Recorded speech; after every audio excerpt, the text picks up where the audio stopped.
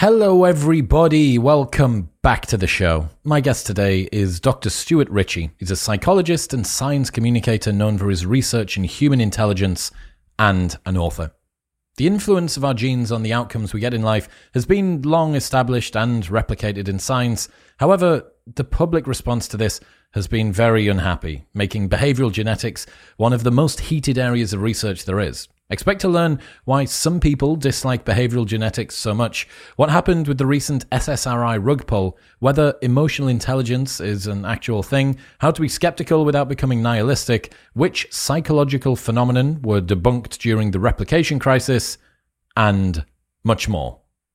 Tell me if this sounds familiar. Your business gets to a certain size and the cracks start to emerge. Things that you used to do in a day are taking a week. You're drowning so much, you've now promoted your dog from company mascot to customer service representative. If this is you, you should know these three numbers: 37,000, 25, and 1. 37,000 is the number of businesses that have upgraded to NetSuite by Oracle. 25, that is the 25th year anniversary of NetSuite. 25 years of helping businesses to do more with less, close their books in days, not weeks, and drive down costs. And 1, because your business is one of a kind. So you get a customized solution for all of your KPIs in one efficient system. With one source of truth, manage risk, get reliable forecasts, and improve margins. Everything you need to grow all in one place. Right now, download NetSuite's popular KPI checklist designed to give you consistently excellent performance absolutely free at netsuite.com/modern. That's netsuite.com/modern to get your own KPI checklist today. This episode is brought to you by Crafted London. Finding men's jewellery that doesn't suck is very difficult, and Crafted London have nailed it. They are the #1 men's jewellery company worldwide. They're sweatproof, waterproof, heatproof, and gym-proof. They've got custom designs in gold and silver, necklaces, chains, pendants, bracelets, rings, and earrings. If you've seen me on any of the big cinema episodes on YouTube wearing a necklace, it will always be from Crafted. I absolutely love it. It works with formal wear, casual wear, whether it's daytime or nighttime. All of their pieces are super high quality. The designs are great, and I love them. It's all I wear. Also, they have an unlimited lifetime guarantee, so if your piece breaks for any reason at any point during the entire life of the product, they will give you a new one for free. Get a 15% discount site-wide on everything by going to bit.ly/cdwisdom and using the code MW15 at checkout. That's bit.ly/C wisdom and MW15 at checkout. This episode is brought to you by AG1. AG1 is a daily foundational nutrition supplement that supports whole body health. Even with the best diet in the world, it is hard to make sure that you get everything that you need, and through a science-driven formulation of vitamins, probiotics, and whole food sourced nutrients, AG1 delivers comprehensive support for the brain, gut, and immune system. This is why Joe Rogan and Lex Fridman and Dr. Andrew Huberman and Tim Ferriss are all massive fans. They have tried every other product out there, like I have, and this is by far the best one available. Since 2010, AG1 have improved the formula 52 times in the pursuit of making the best foundational nutrition supplement possible through high-quality ingredients and rigorous standards. Also, there's a 90-day money-back guarantee, so you can buy it and try it for 89 days, and if you don't like it, they'll just give you your money back. Head to drinkag1.com/modernwisdom for that 90-day money-back guarantee, a year's free supply, vitamin D, 5 free travel packs, and more. That's drinkag1.com/modernwisdom. But now, ladies and gentlemen, please welcome Stuart Ritchie.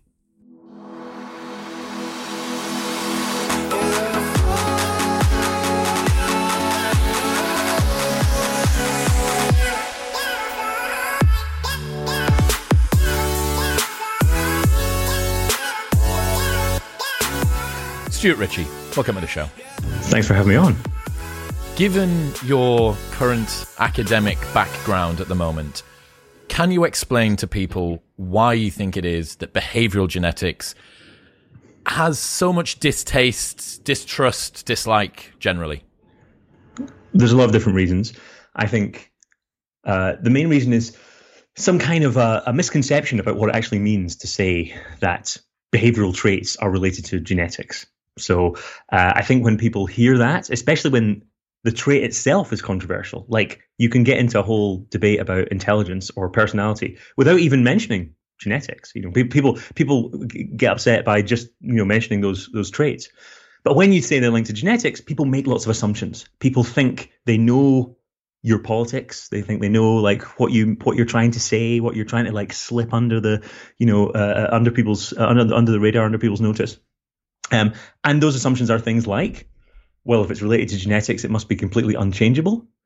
If it's unchangeable, then we don't need to do anything about our political situation, and we don't need to help people out. And people are just stuck like a tram on a tram line. They can't turn off or change or anything like that. And if you're interested in behavioral genetics, you must be using it to justify our current political situation. So I think that like that's one of the major assumptions, like immutability, the fear of immutability. And that's of course not what behavioral genetics says at all. Behavioral genetics is about trying to understand, how things are right now, not necessarily how things might be if we change things in the future, or indeed if they may have been different in the past. We have lots of interesting studies of how like the genetic contribution to things differs across different times and different places and different political regimes. Even there's some interesting research on communist regimes and how that might have affected the heritability of traits. How so? Yeah, tell us about that. Well, there's some research in Estonia, which obviously used to be a communist country, and so yeah, this is a research using a polygenic score, which your viewers may be familiar with from hearing your interview with Robert Plomin, one of my colleagues here at King's College London. And so the idea is that you look at the genetic contribution to various traits, and educational attainment being the main one, before and after communism in Estonia. So that was it's just this incredibly cool paper that was done. Would be nice if it was replicated and stuff, but this is it's an interesting. But you need more communist regimes to come and go in order for that to happen. It's going to be difficult. Well, you need you need to do that same study in lots of other like Warsaw Pact countries, which are now no longer communism. So the idea is that in people who were born after communism was gone, genetics explains more of the variation in people's educational attainment, for instance. So and the idea is like the broad interpretation, or one interpretation you can draw from that, is that a freer political system, one that doesn't, oppress people in the same way that communism does, allows them to kind of reach their genetic potential, is one way you might want to put it, more effectively than one which kind of where the environment really was kind of suppressing people's ability to kind of be who they really were. So that's one interesting thing. But in just saying that, you can see how the environment makes a difference to how genetics operate, and that's research that's done by behavior geneticists who are not criticizing polygenic scores. They're saying, look, we can use polygenic scores to illustrate interesting things about our society and how society changes and so on. So I think it's a real misconception to say that genetics means that we're immutable in some way. I mean, the classic thing people talk about, the kind of almost boring, cliched thing that people talk about is glasses, right? Eyesight is really heritable. So myopia, short-sightedness, really, really heritable. Runs in families, all that sort of stuff. But we can cure it instantly, or effectively cure it instantly by just like putting on a pair of glasses at the right prescription. So things in the environment can completely alter the way that genetics has its effect. Now, it's a slight cop-out to say that, because we don't have the environmental equivalent of glasses for other traits like personality. Like, we don't know the stuff that will massively, instantly change your personality. We don't know the things that will massively, instantly change your intelligence or your educational attainment and all that yet. Maybe we will at some point in the future, but we don't have that right now. Maybe it's a good thing that we don't know ways to like massively alter people's personalities using the environment, because of course that might be used by somewhat nefarious political regimes or cults or whatever else. I mean, cults are already pretty good at like controlling people's behavior and so on. And if they had ways of changing people's personalities more effectively, then that might be rather scary. So, but that's one example that's very often used. Another one is height. Like, height is really heritable. We know that tall parents tend to have tall kids. Shorter parents tend to have shorter kids on average. So it goes. And yet, if you don't feed a kid while they're growing up, they'll be stunted. People in North Korea are like 6 inches shorter than people or 4 inches, whatever it is, shorter than people in South Korea because of all the malnutrition. No one's criticizing the fact that behavioral genetics suggests that's the mechanism by which tall parents have tall kids, right? Well, not behavioral genetics, I guess, but just heritability generally, right? That height is heritable. What is it about other elements that causes people, or shoe size or eye color? What is it about that causes it to be such a different ballpark? Well, you've put your finger on the thing here, which is the double standard, which is people are very, very happy to talk about, genetic influences on stuff like height or eye color and things like that don't have a political valence. But as soon as you use those exact same methods, and that's the important thing. Like, you use the same methods, studying twins, studying families, studying molecular, DNA differences between people. You use those exact same traits to study stuff like intelligence, personality, whatever, and people flip out. And that's, I think, a weird double standard. I mean, what would one of them say in response to that? They would say, well, those traits are a lot more complicated. They're socially influenced. Things like educational attainment is influenced by all sorts of stuff. The quality of the school you went to, the socioeconomic situation that you find yourself growing up in. Just to jump in there, didn't Plomin find that when you equate for everything else, schools on their own have less than 5% of an impact on someone's educational outcomes? He used the Ofsted ratings of schools to show that. Yeah, I think probably in the UK that's probably true. I think in other countries that might differ slightly. Like, I think in countries where the schools really, really dramatically differ, we've done a pretty good job of like equalizing because of things like Ofsted inspections of fairly. For the American people that are listening, Ofsted is a external accreditation board that comes in and makes sure that the school's doing everything right and that the students are getting the appropriate. And we also have a much more homogenous teaching curriculum, right? Everybody across the entire, maybe UK, but certainly England, has one set of exams at this age, at this age, at this age, unless you're in some weird like international business schooly type thing. Pretty much everybody has the same stuff, so you have this. It is a bit different in Scotland, where I'm from. In Scotland they have the curriculum for excellence, which I believe is not all that excellent. But anyway, yeah, you're quite right.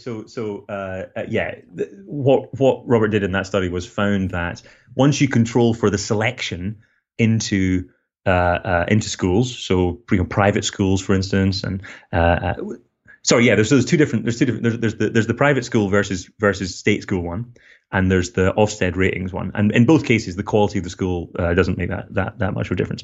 But I think what someone might say in response to my argument is that there's a lot of, I'm just using school quality as one potential thing, but like there's a lot of other stuff that goes into that. Something like intelligence compared to something that goes into height. And I'm not entirely sure about that because there's loads of interesting biological stuff going on with, nutritional intakes and all the sort of stuff that happens when you're trying to understand height. And almost inevitably, these traits that we think are really straightforward, when we do more in-depth genetic analyses of them, even something like eye color, it becomes a much more complex story as to exactly how it's going on. There were some papers recently on eye color that they were basically saying like the story is much more complicated than we thought. But that's also the case for things like intelligence, education, personality, all that sort of stuff. But I think there's this kind of allergy to even talking about stuff like education as if it could be studied in a kind of genetic sense, or even among some people, like they think that it can't even be studied in a psychological sense as well. Like it's a purely social thing. Like it's ridiculous to try and quantify it. And there's a lot of opposition to quantification and using standardized tests and all that kind of stuff in these kind of contexts. So yeah, I think people have this strange double standard when it comes to that. And also there's a double standard in the opposite direction, which is they're very happy to, when someone says, this particular, intervention in the environment, whether it's teachers doing something different or parents doing something different or the government doing something different, this had a big effect on people's on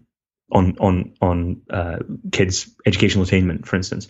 Using those same kind of methods, you could look at genetic influences too, like polygenic scores, using the same kinds of statistics and the same kind of stuff, and yet people are not happy to take draw the same conclusions there. So there's double standards everywhere. People are just kind of really they feel this real aversion to genetic explanations. So tell me about where this is coming from, because it seems like here's the bro science explanation, right? That coming into talking about behavioral genetics, group differences and individual differences got lumped in together. Group differences got used by people that have some pretty nasty ideas about better and worse types of individuals, and that has caused downstream for behavioral genetics to kind of be lumped in with quasi-racist ideas. That's one reason. Another reason is we live in a meritocracy. And in a meritocracy, if you are your successes and you own your failures, someone that is told that you have a predisposition toward being more successful ahead of arriving into the world, given that success and your achievements in life are one of the fundamental things that you take your status and your well-being and your sense of everything from, that also feels very unfair. You know, in a world that's trying to give people equality of opportunity, realizing that people literally start the race at very, very varying levels is kind of a hard thing to bring in here. What do you want us to do? Do you want us to try and normalize for genetic predisposition before people get to school? That doesn't seem very fair. Okay, what happens if we completely flatten the environment so that everyone gets the same? Okay, so what you're saying then is that the only differences in outcome are going to be exclusively genetic. Well, God, that doesn't feel very fair either. Yeah, absolutely. And the funny thing is that I think people, this is something which the average person understands very, very well. There's that paper that showed that, the people who are the most accurate at predicting the heritability of different traits, so like how heritable things are, obesity, height, intelligence, whatever. The people who are most accurate at saying, yeah, genetics are probably involved in that, are mothers with more than one child, right? So there's this idea that if you've got one child, then, that's interesting. But if you've got another one, you can say, oh, right, I'm not parenting this kid particularly differently. I'm not doing anything massively different. And yet this child is totally different. And to be honest, if you know brothers or sisters or, whatever, siblings of any kind, like, that they differ dramatically in their personality. And it's probably not that they were like expressly parented in a particularly different way. There are genetics that influence that. So we all realize that. Some kids are, starting school with slightly higher aptitude for, sitting down and concentrating, and some are not. But the thing is, the mistake is to assume that there's only one political outcome from that. There's only one political interpretation of that, because the kind of more liberal interpretation of that is, well, if people start off in different things, then you have to think in terms of John Rawls, like the veil of ignorance. And this is what Paige Harden talked about in her book, the veil of ignorance, which is, if you didn't know what traits you were going to have, you could be entered into the genetic lottery, as Paige puts it, and start your life as one of many people. How should we set up the world such that that the world is as fair as it possibly could be to whatever you might be like, and so that implies a lot of leveling off. That implies a lot of extra resources for kids who are struggling, making sure that things are as equal as possible, making sure that opportunities are given to kids who maybe wouldn't otherwise get them. So you could draw a very progressive liberal conclusion from that, just as much as you could draw the conclusion of, oh, well, we shouldn't bother helping people because, genetics is having an effect. Yeah, it does seem like an incredibly illiberal way to view the situation, that evidence over there that could assist us in helping people to get themselves to the kind of life and the kind of world that they want to have, we shouldn't know about that. Well, hang on. Whether you decide to believe in it or not doesn't mitigate the impact of it on those people's lives. Yeah. And I think I had a great conversation with Paige, and I appreciated the fact that she engaged with, given that she's very from the left, an incredibly difficult circle to square, right? It is very hard to work out how you combine left-leaning politics with a deep understanding of behavioral genetics and the impact that they seem to have on people's outcomes in life.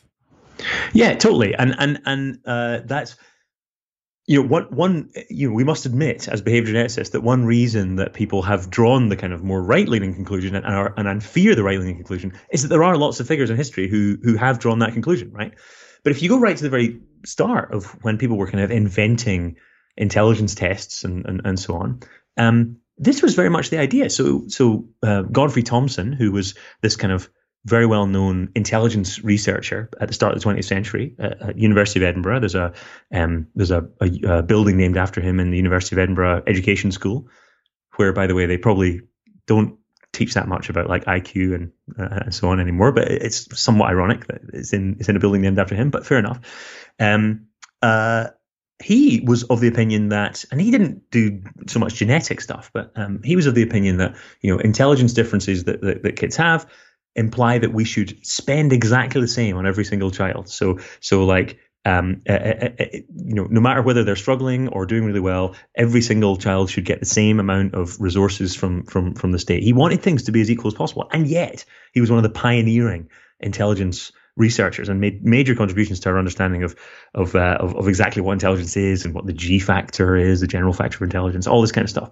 And the general influence that he and other people around about the time had on the education system was that there are all these people out there who are would not otherwise be noticed by the good schools, because of course at that point getting into a good school meant knowing people, your parents being rich and all that sort of stuff, and so we should try and have an objective way of doing that, and that's why they influenced the Butler Education Act in the 1940s, and that's how we got the grammar school system that we had in the UK for a long time. Now, the grammar school system turned out to be not particularly effective, because the people who went to grammar school had a great time, but the people who didn't pass the 11 plus test, which was the test the IQ test that you did, ended up in secondary moderns, which were very, very poorly resourced. And there's all these like hellish stories of, the latter half of the 20th century that people went to secondary moderns and had a horrible time. And I can totally understand these crumbling buildings and all this kind of stuff. But that was not the intention. Like, the intention of the psychologist who set this up was a kind of noble one, which was that, we were going to try and find smart kids from poor backgrounds and give them an academic curriculum that is appropriate to them. Not give them more resources or anything. Just give them an academic curriculum that includes stuff that's more appropriate to them, and give an academic curriculum to people who are not as academically inclined. So that was the original intention. Subsequent to that, there came lots of people who did in fact believe in, eugenic theories and a lot of all the stuff that we now hear IQ tests, associated with. But the original IQ tests were, made for noble reasons. The very, very, very first one, Alfred Binet in the 1910s, was invented to help kids who were struggling in school.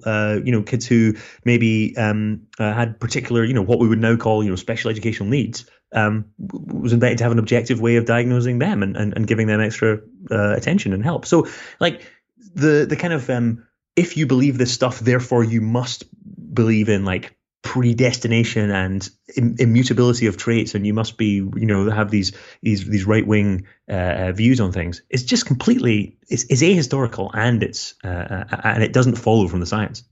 Am I right in saying that the best evidence we have at the moment is that IQ correlates 0.8 by your 60s or something like that with your parents, about 80%? Is that right?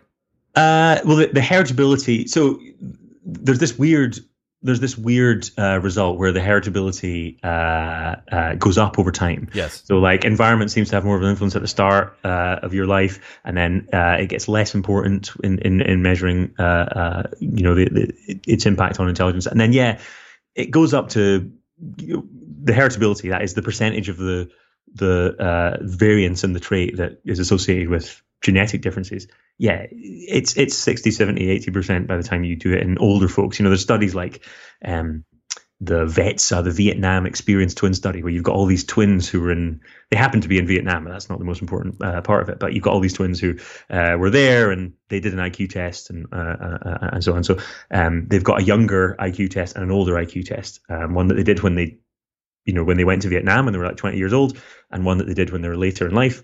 And you can see that the heritability increases over time. Yeah, well, I mean, that's fascinating. The fact that we have so much of ourselves that is a part of our parents is kind of something that's beautiful. But yeah, I think the the fact that Plowman said it does not predetermine, but it does predispose, was how he put it to me. Yeah, Robert has some of these phrases like that, and like it makes a difference. It matters, but it doesn't make a difference, or something like that. It's just like, well, is that the best way to express that? I don't know. I'm not sure, but there was a tweet that I put out that I got a lot of pushback for when I first had Plowman on, and it was a quote from him from the episode, and he said something along the lines of, "The single most important thing that you can do for your child's future happiness, educational outcomes, and income is the partner that you choose to have them with." Yeah, I can see why people would be upset by that, but like that's one of the things that we know will make a difference. This other stuff in the environment, like interventions, we're much less certain about. For instance, things like breastfeeding. Does that improve people's intelligence? Like that's a big thing. Natal nutrition. Yeah, exactly. All sorts of things like that. Like we just don't know. The studies are not that good on that. Whereas the studies are pretty reliable in knowing that genetics has an effect on people's outcomes. That's a good question. There has been this big replication crisis everywhere at the moment, and it feels like studies that were often used either bro-scientifically or really scientifically are being thrown out. How much has behavioral genetics been axed by this recent replication crisis? Well, I think behavioral genetics, I wrote about this in my most recent book, Science Fictions, which is about the replication crisis exactly. And I think behavioral genetics was one of the very first fields to be completely smashed by the replication crisis in one of its respects. So in behavioral genetics, you got lots of different types of research. So you've got research with twins, do the difference between identical twins and fraternal twins, and like inferring things from that about how genetic particular traits are. So that's one thing. But then you've got the molecular stuff. And when I was a PhD student, so like 10 years ago, all the way through that, we had candidate gene research. So it was like this particular gene that we have a theory about is related to depression, for instance, or sometimes more complicated, like this gene, and if you get abused as a child, it's going to relate to depression. This particular gene is related to memory skills, and so it makes you smarter if you have this particular variant of this gene. And endless research on that, loads and loads and loads of papers published across all the top journals and many of the non-top journals, millions of dollars of research funding, people basing their entire careers, writing their PhD dissertations, doing job talks, getting employed at top universities on the basis of this candidate gene research. And it was all, asterisk, not all, but like 99%, nonsense. It was all unreplicable. Almost all unreplicable. There's like one example I can think of that didn't fail, when people thought, wait a second, should we try like replicating these candidate gene results in big studies? So not just like 100 people, but like several thousand people, to see if this particular genetic variant is linked to variation in memory and so on. And these were big effects. Like there were studies published in some of the top journals that were like 20% of the variation in people's memory abilities are explained by this one genetic variant. Looking back, it seems ridiculous, but at the time, that was very much the kind of standard study that you would do. It all fell to bits. People tried to replicate it. They couldn't find that those genes were in fact related to the disorders and the traits that were related to them. And there was a massive replication crisis. And now we've moved on, instead of doing these candidate gene studies, we've moved on to genome-wide association studies, which instead of looking at like one genetic variant, you look at literally hundreds of thousands of genetic variants. And it turns out that for things that are complicated, even something like height, but also things like educational attainment and so on, it's not that there's one gene that like has a big effect. It's that there's tens of thousands of genes that each have this little infinitesimal effect, and it all builds up. So, you might have a difference here and I might have a difference here. And there's so many differences that we have that make me slightly taller or slightly shorter than you, or whatever it is. And that's now how we think about things. And in those genome-wide association studies, we are finding like replicable evidence now. But like, behavioral genetics was completely, trashed by the replication crisis. In the early 2000s, kind of before we started even talking about the replication crisis in psychology, this was sort of happening. And the one that I can think of that hasn't failed entirely is the ApoE gene, the apolipoprotein E allele, which is if you've got one allele of this, I think you've got like substantially higher, like twice the risk of getting Alzheimer's disease. If you've got two alleles of this, something like 10 times the risk. And that comes out every time for Alzheimer's disease. That's like the gene that we know about that is related to Alzheimer's disease. Yeah.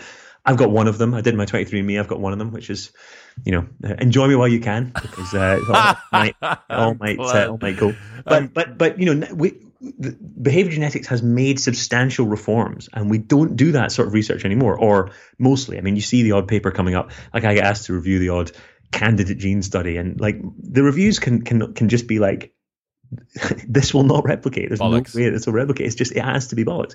And so yeah, as I say, the stuff we've moved on to, which is the kind of world of genome-wide association studies, polygenic scores, all that kind of stuff, is much more reliable in its basic associations.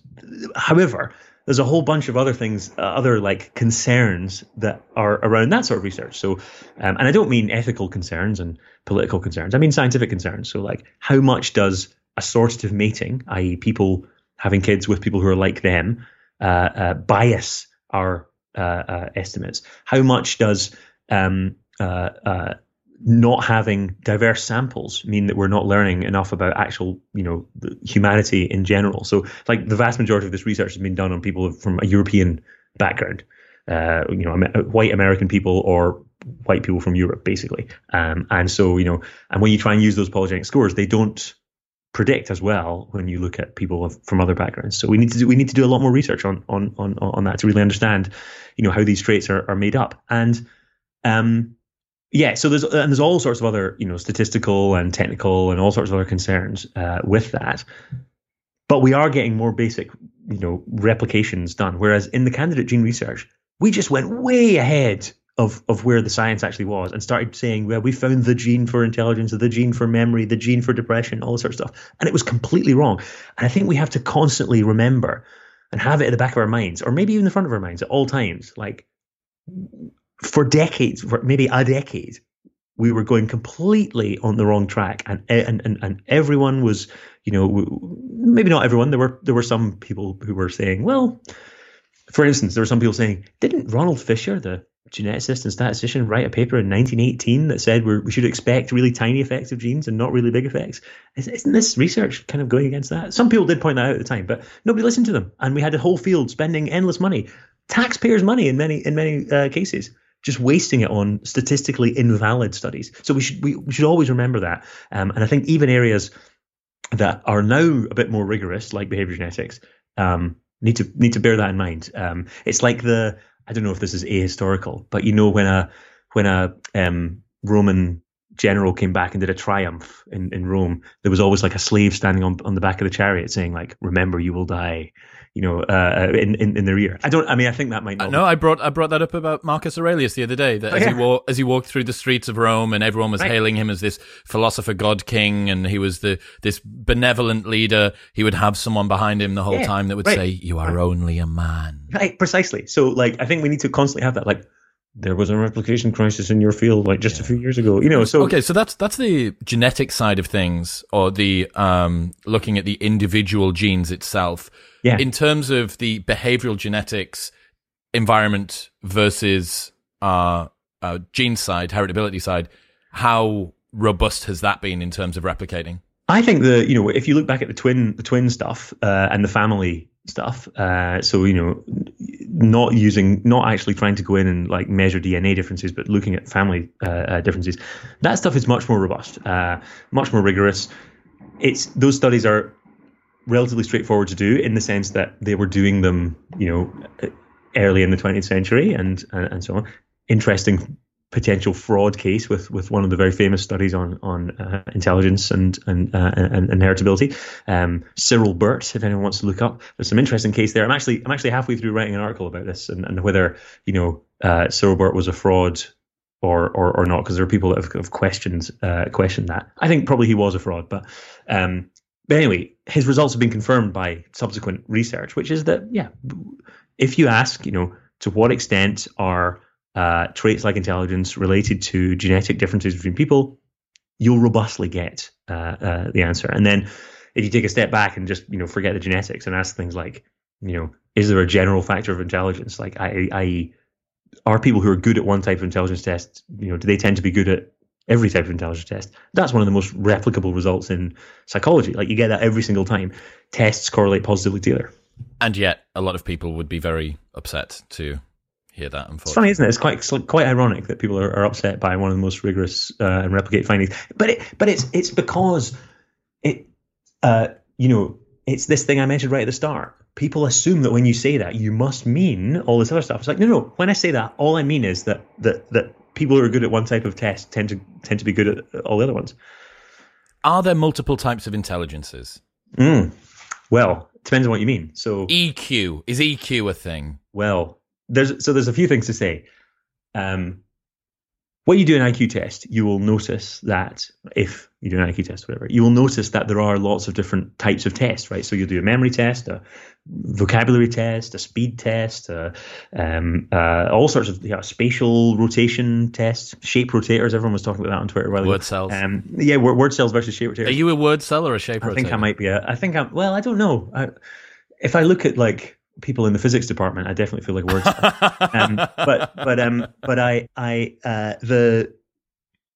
Those types of tests could all be described as like, specific skills, right? If you look back at Charles Spearman in the early 1900s, 1910s, who was the first person to kind of talk about general intelligence, we remember him very much for talking about general intelligence, but he also talks about specific skills too. So the general factor of intelligence explains like 40 to 50% of the variation across all different tests. Like that's the rigorous finding. That's what comes out. But there are specific skills too.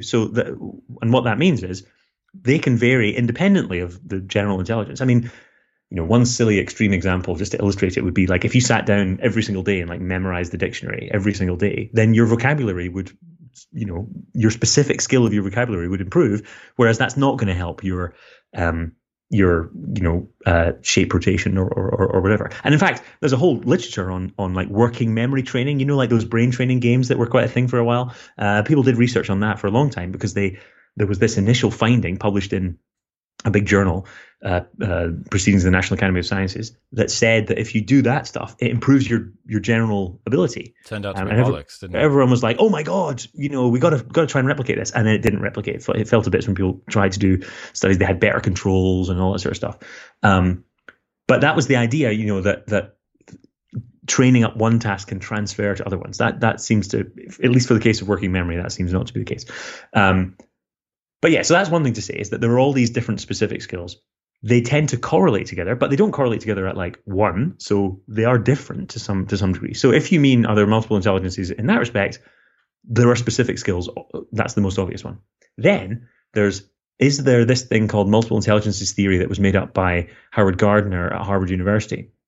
And when I say made up, I actually use that word advisedly because he didn't have any data. He just decided that there were these different types of intelligence. It's not the same as verbal, auditory, kinesthetic learning, which is another thing which schools love. But it's that kind of thing, that there are these multiple different types of intelligence, arithmetical intelligence, and so on. And over the years, he's added new intelligences. So he's decided that there are new ones. There's existential intelligence now, interpersonal, intrapersonal intelligence, naturalistic intelligence, which is about like how much people know about plants in the garden and stuff. And he's decided that is an intelligence. Now, those are skills. Those are real things that we care about. It's cool to meet someone who knows the difference between plants, when you're out in the woods or whatever. That's great. But is that what we would call an intelligence in the same way that we would talk about like, verbal and spatial abilities? Probably not. Does it mean that there's no such thing as the general factor of intelligence? No, because there's actually no empirical content to the multiple intelligences theory whatsoever. It's just one guy's opinion, which is remarkable. Like, Harvard psychologists had a massive impact on the world and the way they think about how the human mind works, having done no research. Right? So you're saying that there's still potential for my academic career to take off then? Yeah, you don't need to do any research. Just come up with an idea that people like, and they will spread it around every school. I'm brilliant at doing that. Yeah, well, exactly. So that's a good thing. Then you mentioned emotional intelligence. EQ eats IQ for breakfast. That's which is like another thing. And my understanding of that is, a few years ago there was a meta-analysis done on all the research predicting job performance from EQ, IQ, and personality, right? And what they found was, if you just look at EQ on its own, it predicts job performance. People who have higher emotional intelligence do better at work, right? So there you go. That correlation is there. If you just look at the bivariate correlation between those two things, totally robust there. However, if you put intelligence and personality, like the big 5 personality factors, you had Christian Jarrett on the show recently talking about that sort of thing, into the same equation, then EQ no longer has an effect. And that's in predicting job outcomes. And that's because EQ is just a redescription of stuff that we already knew about, right? So it's just a redescription of being, caring about what people's feelings and emotions are, right? So that's one part of it, and some of that comes across in some personality factors, and being smart enough to kind of operate in your mind. Okay, that person must be thinking this way. I can kind of, if I say this to them, it's going to have this effect. Like, it takes quite a smart person to be able to kind of, the slightly derogatory way of putting it would be like manipulate people in that way. So in predicting job performance, it's just a redescription. So I can't remember which way around it is. There's people talk about the jingle and jangle fallacy, right? And one of them is, the jingle fallacy is describing the same thing with a different name and therefore thinking it's something different. And then the jangle fallacy is calling different things the same name and thinking that they must be the same. Maybe it's the opposite way around. I can't remember which is jingle and which is jangle. But psychologists do an awful lot of that, like redescribing things with a new name and thinking it's something different. One example is grit, right? So there was this big book in like Angela Duckworth? Yes, Angela Duckworth book. 2016, something like that came out that was great. It's in every single school in the country. Everyone loves it. Like the power of persistence and passion and all that sort of stuff. If you look at the studies, like it's literally, it's correlated at 0.9 on a scale of -1 to 1. It's correlated at like 0.9 conscientiousness with conscientiousness. It's just the same thing. I didn't even know that, and I picked it up. Well, there you go. Yeah. There you go. And there's meta-analyses that have come out saying that it really is just a redescription. So it's not wrong. It's not that grit is a load of nonsense, and it's also not that emotional intelligence is a load of nonsense. It's just like it's a jangle. It's just a new way of talking about something that we already knew about. And so, the contribution there is, I'm not clear what the contribution is, apart from maybe popularizing old stuff. Well, that's what I would say. I would say that given the way that pop psych works at the moment, that create a branding problem, a catchy branding problem, is 90% of the battle. Yeah. I know that growth and fixed mindsets came under the axe. Actually, why don't we do this? Give me some of your favorite eviscerated psychological concepts from the replication crisis. What's dying, bleeding out on the cutting room floor? Well, the classic one, I'm very happy to talk about growth mindsets, and we can come to that. But the classic one that kind of was there that kicked off the replication crisis in many ways was priming, like social priming, which is that there are all these things in the environment, words, phrases, ideas, and that when you see them, it changes the whole way that you act. So the classic study, which I remember reading as an undergrad, and I was taught it in lectures, and I remember read the study. I was like, wow, this is amazing. It was in the textbook. Incredible. You sit people down in a lab with a computer. They're doing like some task where they have to like tell whether a sentence is a real sentence or a word is a real word. Like there's words and non-words, and some of the words that come up in one of the conditions, for half the participants, are to do with old age. So they say things like Zimmer frame or fragile or frail or something. Yeah, exactly. Fragile, frail. One of the words that I remember that was used in the study was Florida, because apparently people in the US associate that with old people. Fantastic. And it seems a bit tenuous, but that's what they said. And then what they found was that for the other half of the participants, it was just random words that didn't have any particular theme. And for the half that saw the words that are to do with old people, they walked more slowly out of the lab, right? So they when they were leaving the lab, there were like people measuring with stopwatches, and they walked more slowly. That was apparently the finding. I remember reading that in social psychology literature and going, wow, that's incredible. That's amazing to believe that. And there was a whole range of studies like this, showing people the American flag, makes them much more likely to vote Republican at the next election. Even years later, you show them the American flag once and they'll vote Republican much later. People, serious scientists published that in scientific journals. Serious science journalists wrote about that in, whatever magazines that they were writing about science in, and didn't think, that sounds a bit implausible. Another classic example, which I don't think anyone's ever attempted to replicate it, but it was you go into a room and there's a box in the middle of the room, like a big cardboard box, and half the participants sit in the box and they do like a creativity task, like how many uses for a brick can you think of, like that sort of creativity task, and half the participants sit just next to the box, right? And what they found was that the participants who were sitting next to the box had a higher creativity score, and they thought it was because they had the idea in their head activated of thinking outside the box, right? I mean, literally, this is how absurd, some of this social psychology was. I know. Come on. That was published in Psychological Science, one of the top journals of the field, in 2012, I think. And so that idea of priming, or social priming, behavioral priming, has really fallen by the wayside. Linguistic priming, I think, is pretty solid. So, like, if I say an active sentence, then you're more likely to say an active sentence back rather than a passive sentence. That sort of thing. Like that slightly more boring stuff is totally real. But the kind of Derren Brown thing where you like just show someone one phrase and it totally changes their behavior. And I think Derren Brown actually like picked up on a lot of this stuff and put it into his magic act. I don't think he was doing priming either. I think he was doing magic tricks, which is totally fine. But like he claimed that he was doing, this kind of putting an idea in your head sort of thing. That stuff has completely fallen by the wayside. I think that's you don't see new studies on that kind of thing anymore, very much anymore, because there were some very prominent attempts to replicate that, including the one with the people walking more slowly out the lab. They actually got, instead of people with stopwatches, who, by the way, knew what the hypothesis of the experiment was, they put laser, like infrared things on the corridor. Like 100 meters. Yeah, exactly. So that they would break them as they walked through, and there was no difference when you do it objectively like that. There's no difference in the people who'd seen the old words versus not. Growth and fixed mindset.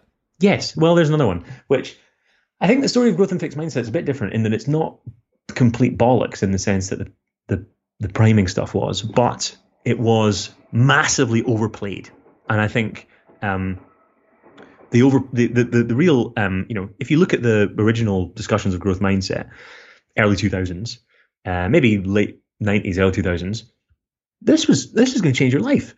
Change the way you talk to your partner. Change the way your kids do at school. Change the way you think about your life. It's going to be massive. It's going to have an enormous effect. They published a paper in Science, so like what's meant to be the second best journal in the world, saying that growth mindset could solve the Israel-Palestine peace process. Like, I'm not kidding. That's a paper that exists published in Science, and it's all like very borderline statistical results, and all that sort of stuff. I actually, having now remembered that, I feel like I should go back and do a little debunking of that, because I've not seen anyone talk about that.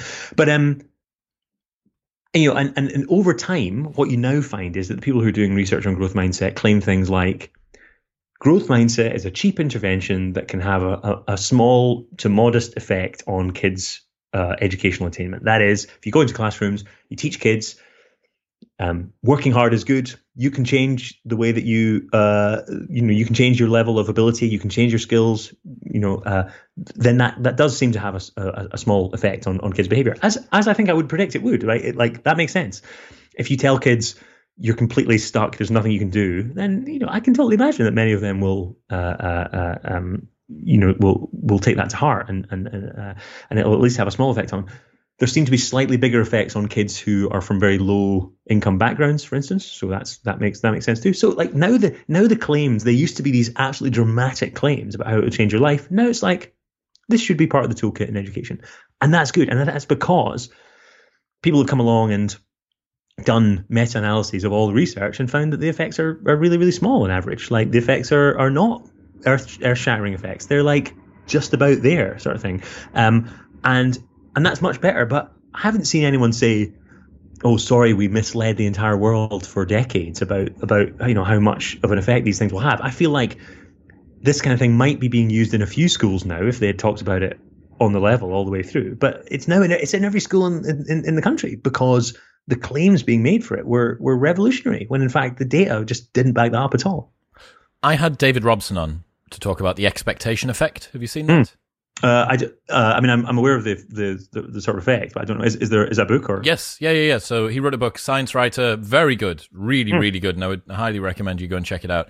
And so he's talking about basically the placebo effect, but across multiple different sorts of domains, right? The expectation that you have about your outcomes can very heavily influence the outcomes. My two favorite studies from that, one of them was talking about gluten intolerance has 10x'd from 3% to 30% over the last 20 years. So they brought people into a food hall and they put them under study settings. Some people did and did not have self-reported gluten intolerances. They told everyone that they were going to give them a meal which had gluten in, had no gluten in. Right. People were breaking out in hives, running to the toilet with diarrhea. They had inflammation, all of this stuff. The other one was a study about VO2 max tests. It turns out that a particular type of genetic variation allows you to blow off CO2 and upregulate oxygen more efficiently.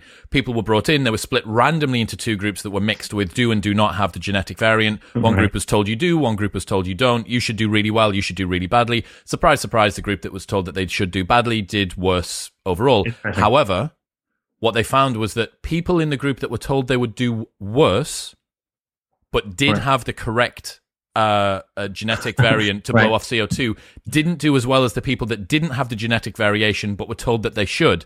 And David's synopsis for this was, your expectations are more powerful than your genes. Now, he's doing it as a little bit of a tongue-in-cheek sort of play. My point being, you have the opportunity with the expectation effect to create a placebo sense of what may be the outcome. Is that justified in jazzing up some sort of effect? And is there maybe an argument to be made that the more sexy that you make it, the more outlandish that you make it sounding, it does end up becoming a self-fulfilling prophecy? You do end up getting people who believe in ego depletion. I'm sure that you've seen this. People that believe that willpower is a limited resource have limited willpower. People that don't believe that that's the case seem not to. I'm not sure how replicable that is. Well, I think there's been some controversy over that replication. But yeah, no, I get the idea. Is there a justification for people jazzing up any kind of psychological tool that you may be able to use, because by doing that you increase the expectation effect, which does genuinely increase the effect? The only issue is that it's not happening on the mechanism that it's claimed on. Yeah, I mean, well, it's not just psychological stuff. I mean, if you look at like the whole term of bedside manner that doctors use, doctors can have a big effect on how their patients do by just being nice to them or acting in a way that that's not like, really harsh or accusatory or whatever. I think any doctor will tell you that that's the case. However, I think we really like the most important thing as scientists that we have. Now, when you're doing an intervention in a school and you're a teacher, I think jazzing it up, whatever, carry on. If it helps, that's completely fine. But as scientists, our number one thing is to try and get to the truth, and we need to control as rigorously as possible for these kind of effects, and that's really hard in a behavioral context. It's really hard to make the control group feel like they're doing something similar to the kind of active treatment group. It's really, really difficult. They're maybe not having exactly the same kind of intervention. If it's one of those video game studies that I mentioned before, there were loads of studies published where the control group was just people who didn't do anything versus people who were playing the video game. And what you want is someone to be playing like a different video game which you don't think has the active ingredient of like the brain training or whatever it is. But that's hard, and it's so hard that when you look across studies, you find that tons and tons and tons of studies, even randomized medical trials, don't really have very good controls, whether it's like a placebo pill or whether it's just treatment as usual or whatever. People don't put as much effort as they should into these controls, and I think you're absolutely right that there are these big expectation effects. You've got to try your best to rule them out, because it's a big source of bias in these kind of studies. I'm just reading a meta-analysis on homeopathy right now that claims homeopathy helps people's ADHD. I'm just writing a blog about it, which is a very interesting case of a meta-analysis, by the way, which does everything right. It was pre-registered. It had a bias check. It had a publication bias check. It did everything was all done by the book, and yet obviously it's bollocks anyway because it's homeopathy. So it like you can follow all the rules and still not have a realistic result. But one of those rules that people need to follow a lot more, and when people look at the quality of trials, medical trials over the years, they do find that the quality has been increasing somewhat, since the latter half of the 20th century. People are getting better at doing controls. People are getting better at blinding. People are getting better at doing randomized studies now. So, like, if you look at a randomized controlled trial now, on average, it will be better than a randomized controlled trial from the 1980s or even 1990s. A little bit on average. That's what the best data shows, as far as I'm aware. But yeah, these expectation effects still come up in loads of different trials. So I've just realized my question was, should we not be telling the public something which can benefit them by using the expectation effect to fill in gaps in the magnitude of something that's maybe quite small? What you're saying is that science needs to protect itself from this by using unbelievably quarantined controls, making sure that this doesn't impact, because the expectation effect can be such a big deal. Yeah, I mean, in that case, it works in both directions. You can influence publicly what people think. All right, what the other one that I saw, which I haven't spoken to anybody about yet, and you're the guy, what happened with the recent SSRI and depression stuff? Because that demonstrates, I think, quite nicely how important it is to get this right, because you're potentially going to commit tens of millions, hundreds of millions of people, perhaps, over several decades to a particular course of treatment that may be based on something that isn't legit. Have you looked at this? Yeah, it's funny because it relates back to the homeopathy thing that I just mentioned, because in that homeopathy meta-analysis, they say, well, look, we know that there can't be any actual, molecules of the substance left in the homeopathic remedy because it's been diluted so many times that there aren't any molecules of whatever, active ingredient left. But the randomized controlled trials show that there is overall an effect, and therefore we don't need to know the mechanism. We just know it has an effect, right? And I think that they are wrong about that. But it was interesting that they said that, because under most circumstances, that argument sounds quite good to me. Just not in the case of homeopathy, which obviously is literally impossible for it to be having an effect, given the laws of physics as we know them. But the SSRI thing is interesting because they're making a similar argument there. They're saying, so this paper that came out recently from I think it was University College London, said when we look at, so the theory underlying SSRI antidepressants is that they allow, for differences in the amount of serotonin that people have in their brains, and that might affect their depression levels. They mean that there's more serotonin just going around in there. And it was always a bit of a vague theory. And I think most researchers would say that the kind of chemical imbalance theory is a very, very high level, it's a thing that maybe doctors will say to their patients, but it's not actually that justified by the science. And indeed, this study kind of confirmed that, which is that there's no obvious differences in the amount of serotonin in the brain of people who are depressed versus people who aren't. Now, if you think back to the homeopathy thing, then it's like, well, okay, the mechanism isn't there. Maybe the mechanism that we think, has an effect isn't there. But if you look at, SSRIs, they're not like homeopathy in that, they have big side effects. People who have SSRIs have a huge range of different side effects. So there is something active going on in there. And it could be that they're having an effect, even if not via the serotonin. So if you look at the studies on antidepressants, my friend Saloni Dattani did a great series on, the website Our World in Data. Oh, yes, I do. Yes, I do. Yeah. You've probably, everyone's seen the graphs from that website and stuff. Yeah. But they publish a whole lot more interesting stuff. She did a whole series on antidepressants and the research. And her overall conclusion was, and this is broadly my conclusion as well when I looked at literature, is yes, the effects are exaggerated in the literature. So if you look at the way that antidepressant studies are published, there was actually a really terrifying study done on antidepressants. And I think this applies to almost all areas of science, which is they took registered trial. So when you do a medical trial, you got to register with the government, right? That's just a kind of, legally you have to do it. Otherwise, there's no way you'll ever get it published. So there's registries, and they have like all the trials that have ever been done on them. And in this particular selection of trials, they found that it was about 50-50. So about half of the trials in the antidepressant didn't work, and half the trials it did. But by the time it got to the studies that actually got published in papers, almost all of the negative studies, just no one ever sent them for publication. But almost all of the positive studies, people did send for publication. Then, if you look at those the few negative studies that actually got published, they kind of shifted the outcome a little bit. They said, well, we were going to measure things on this depression measure, but actually we didn't find a result on that. So we'll talk about a different depression measure, which we did find a result on. So this dredging through the data to find any old thing. Then if you look even closer, you find that even some of the negative ones were kind of written up in a slightly spin sort of way, like a positive sort of way, saying like, well, this is very promising and all this sort of stuff, when actually it was just a null trial.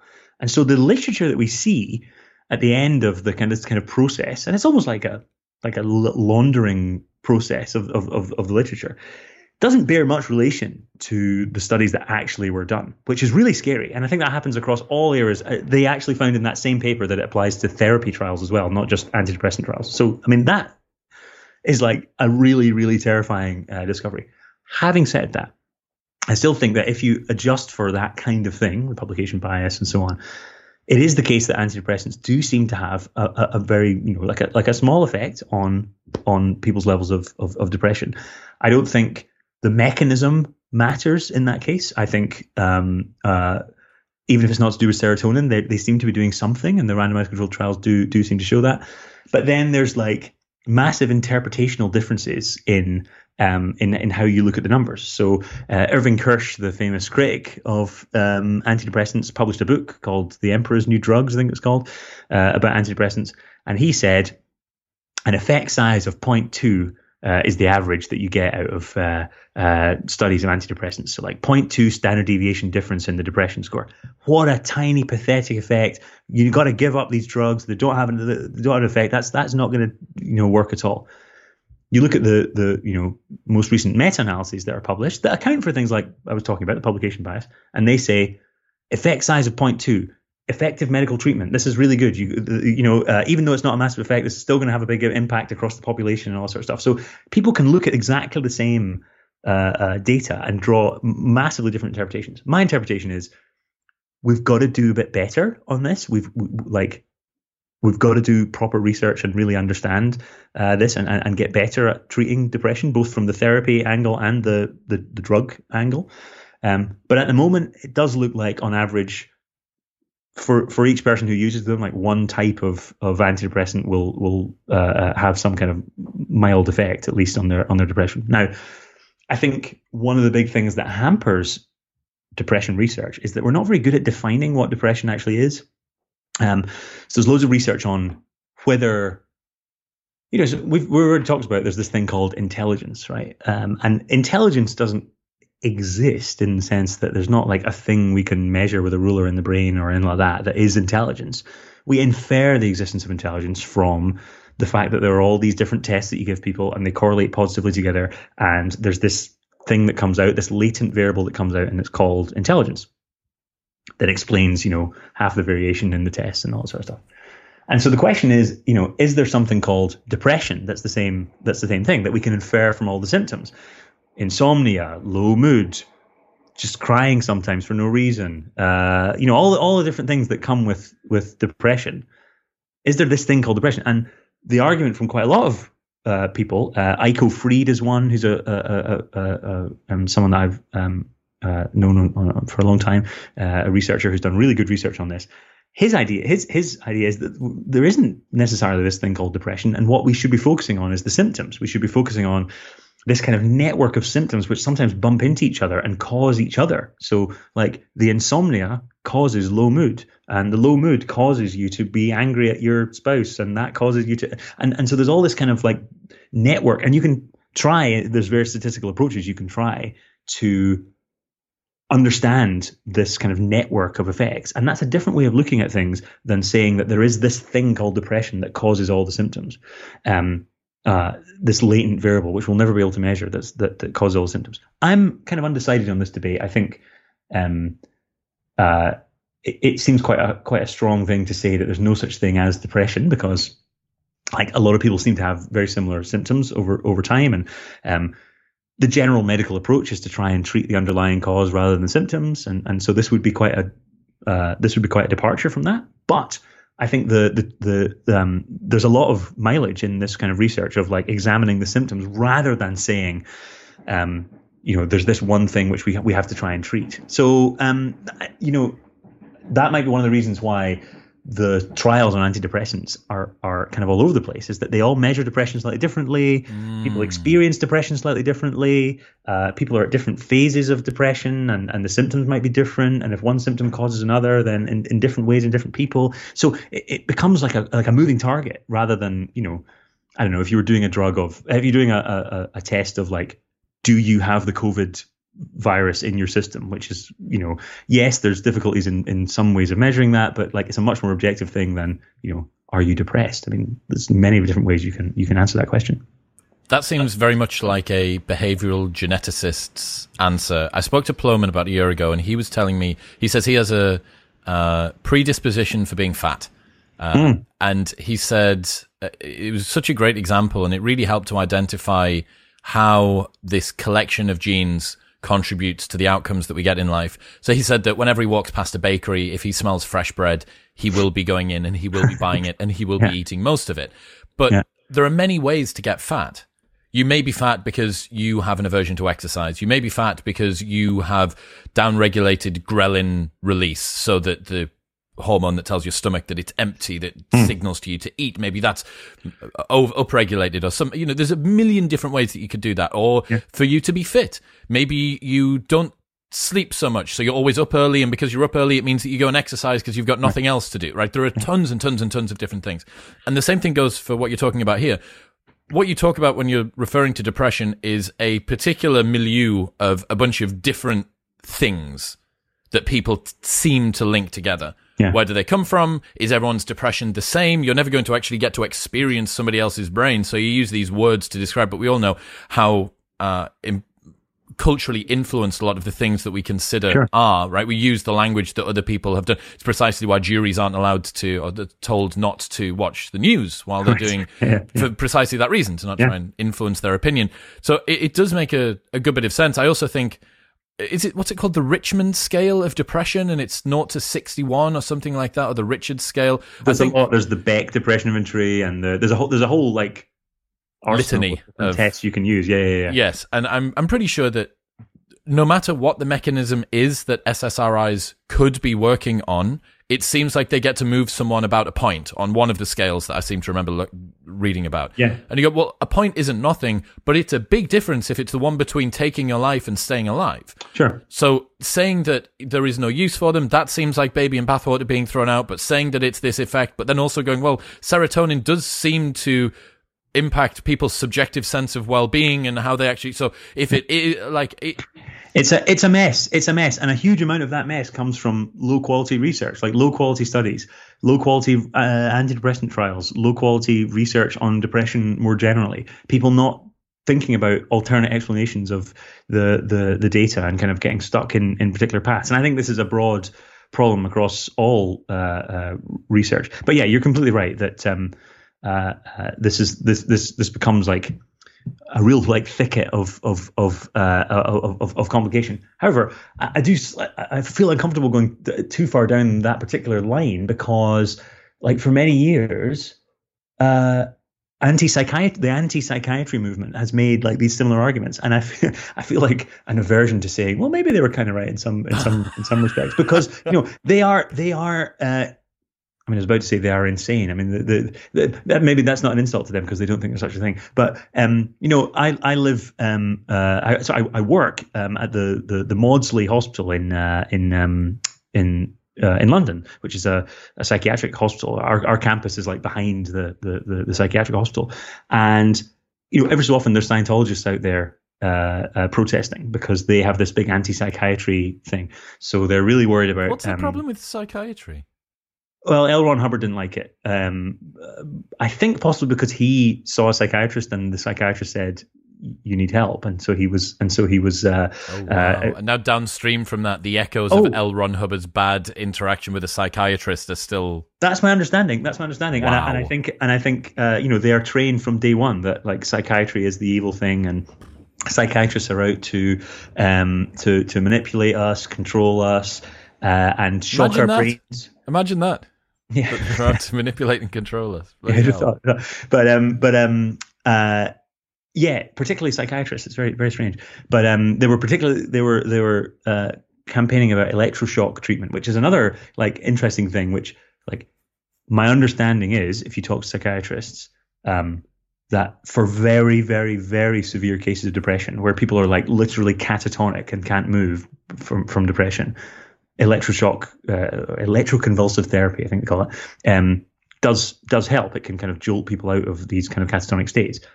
However, we don't really know that much about it, and certainly the long-term effects, it's unclear. I saw a meta-analysis that looked a bit shaky in terms of its statistics. I'm going to write something on this soon. Those Scientologists have like inspired me to like look into this. But what I don't think it is like a terrifying cabal of psychiatrists who are trying to control the world. I think it's like. It's been observed anecdotally, at least in many cases, that this helps, and so people use it. But yeah, there was a whole through the 1970s, 80s, this whole movement of there's no such thing as schizophrenia. It's just a bad adaptation to the societal conditions that people get put in. No. There's this thing called schizophrenia. It's really bad. Like psychosis, at least, there's this thing, and it's really, really bad, and people lose complete control of their grip on reality, and that's a really serious thing. And it's not to do with society. It's something that's gone very, very wrong in their brains. And that's another thing that we don't know how to treat that well. I mean, we've got drugs, antipsychotics that can kind of hold it back, but it's difficult to know how to sort of prevent or predict it. Kind of like the broken clock is right twice a day scenario. It seems like if you have a replication crisis, and a lot of studies and previously held models are up for the chopping block, there will be some people in the past that decided to point at that, and that ends up making them seem like Cassandras, right? Very effective ones. So given the fact that you've got this thicket, as you put it, which is a complete mess, even for people who, like you, can read scientific papers, who, like you, understand how effect sizes and p-hacking and all of this stuff can be done, and coming out the back of 2 years where everybody had to be a closet epidemiologist, virologist, and understand you've got the media perverse incentives, clickbait, you've got academic issues with regards to the only stuff that gets published is the stuff that is set. All of this stuff, all put together. First off, it's not a surprise that people are losing faith in the powers that be, in the ones that they should have done. The bigger question, I think, is how people can be effectively skeptical without losing faith in everything and becoming confused and nihilistic and easy to manipulate. I've just written the start of a book proposal on exactly that question of like, how do you question the consensus without like losing your mind and becoming a conspiracy theorist? And I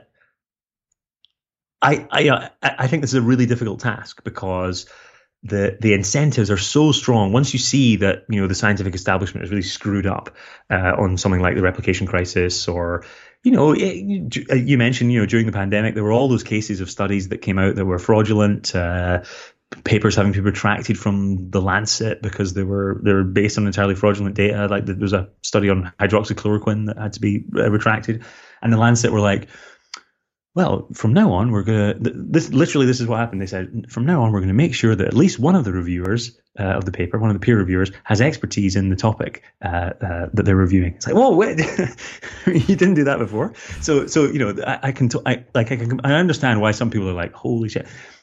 But I think part of it is that we need to raise our standards in general. Like, we need to have some standards rather than just accepting stuff that someone on our side says, which is a massive temptation for all of us. There's someone we trust. They said something, so we're like, oh yeah, I'm sure that's true.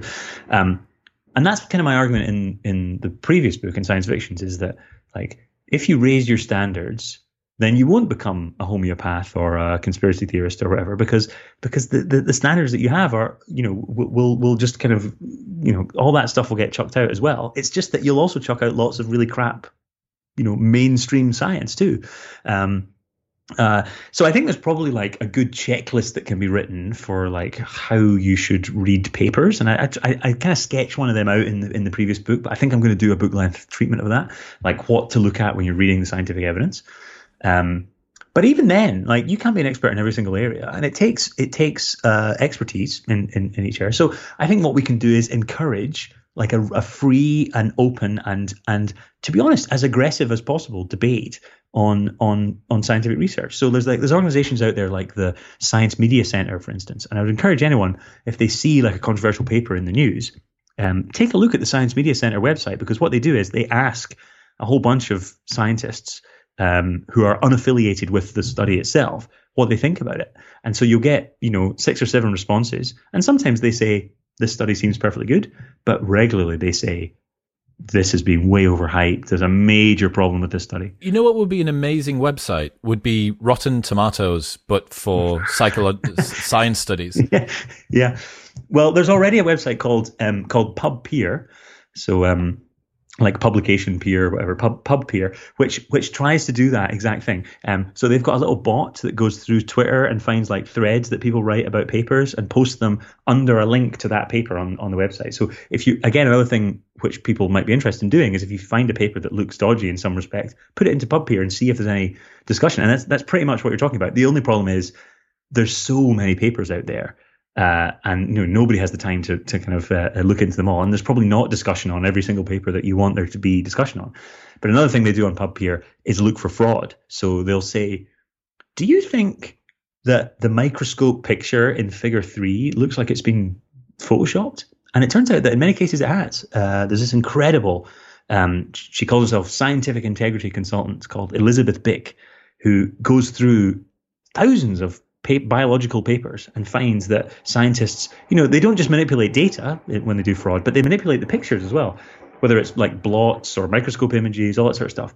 So many of them have been like duplicated, retouched, recolored, cropped, all that sort of stuff to show the results in a much better light. And that's scientific fraud, but it happens in thousands of papers every year. And peer reviewers look at it and go, yep, looks fine to me, and it gets passed on. And so this whole community has to come out and re-review the papers. And I think encouraging that sort of thing, exactly as you say, websites that do this kind of thing, that collect together reviews of papers, collect together people's opinions. Another thing scientific journals can do, and some of them are doing this now, including some of the top ones like Nature, they're publishing the peer reviews alongside the paper. So you can see what people thought of it when they first saw it. And it's and in some cases, including a case I saw recently of a big, this genetics paper that claimed to like revolutionize genetics, when in fact I would say it didn't at all.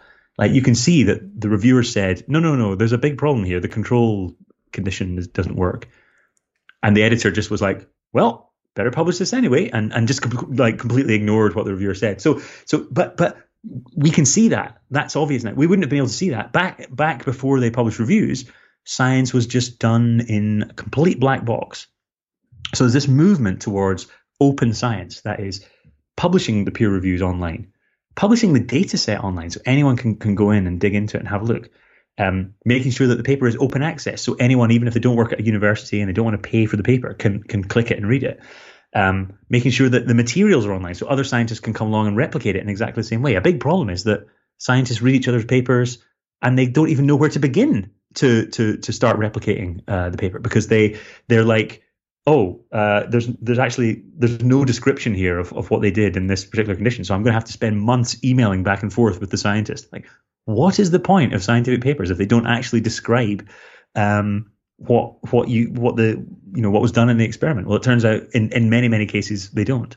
So there's this movement of open science. I think one sort of like rule people could have in their heads is like, if a paper looks like it's open and transparent, they've published their data online, everything's open and clear, they've registered their plan, like before they touch the data, they've actually like registered the plan of what they're going to do with it, so they don't like fuck about with it when they get the data and like, well, I'm sure that participant wasn't paying attention, or that person, let's cut out everyone above 50, even though that wasn't the plan, but let's cut out everyone who's above 50, because I think probably older people will have a different reaction to this drug.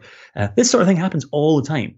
And you can kind of justify it to yourself, like, yeah, it is the case that older people have a different reaction to this drug, so let's just cut them out altogether. Oh, lo and behold, we found a significant result. Well, let's send that off for publication. And it wasn't that case. That wasn't the case before they did this. So having a clear plan and sticking to it, posting your data online. Probably most frauds are not going to post their data online because they're scared that there'll be some like obvious thing in the data, like number 7 comes up too often or something, and they so it doesn't seem like a real data set. Those are kind of things that you can look for. But I also think seeking out other scientists' opinions and something like the Science Media Center is really useful for that. But also just like looking on Twitter and seeing what people have said about a paper. Like, okay, you'll get lots of uninformed takes on the paper as well, but seeing what people said, you don't necessarily have to agree with it or have to take it as gospel, but seeing that, okay, actually maybe tweets 1 to 5 of this thread are kind of like are garbage, but tweet 7 actually does illustrate that there's a problem in table 3 of this paper, so I better just adjust my certainty about it somewhat. So like there's that sort of thing, and that's what I'm doing when I'm like writing about low quality papers. I'll read the paper and have my own critique of it, but I'll also see what other people have said about it, because the whole point of having a scientific community is that we all like criticize each other all the time. And one of the big problems is that we've got to the point where it can be very socially awkward to criticize each other. Some fields, this is much better than others. In psychology, as much as I enjoy going to like psychology lectures and so on, everyone is generally quite nice to each other, and they're like, oh, that was a great paper, well done. They start off, like my friend Chris Chabris pointed this out recently, like often the person who's chairing a seminar will start the question and answer session by saying, that was a brilliant talk. Thank you so much for that. That sets the wrong tone, because the tone you actually want is, okay, thanks for giving us the talk. Does anyone want to critique that? And in economics, I've only done this once. In economics, I went to an economics seminar thing, and I was told I was doing a talk, but I wasn't talking about my own stuff. I was given someone else's data set that was presented earlier that day, and I was told to just like check it, critique it, and do my own like mini talk at the end of his talk that was critiquing it. That's the sort of thing we want. Now, economics seminars can get a bit like macho, aggressive, like that sort of thing, and that's can distract from the actual content, which is what we want. But that sort of level of like constant skepticism, constant argument, is what science is all about. And I think we lose that if people are basically too nice and too trusting of each other. And those are like being nice and being trusting.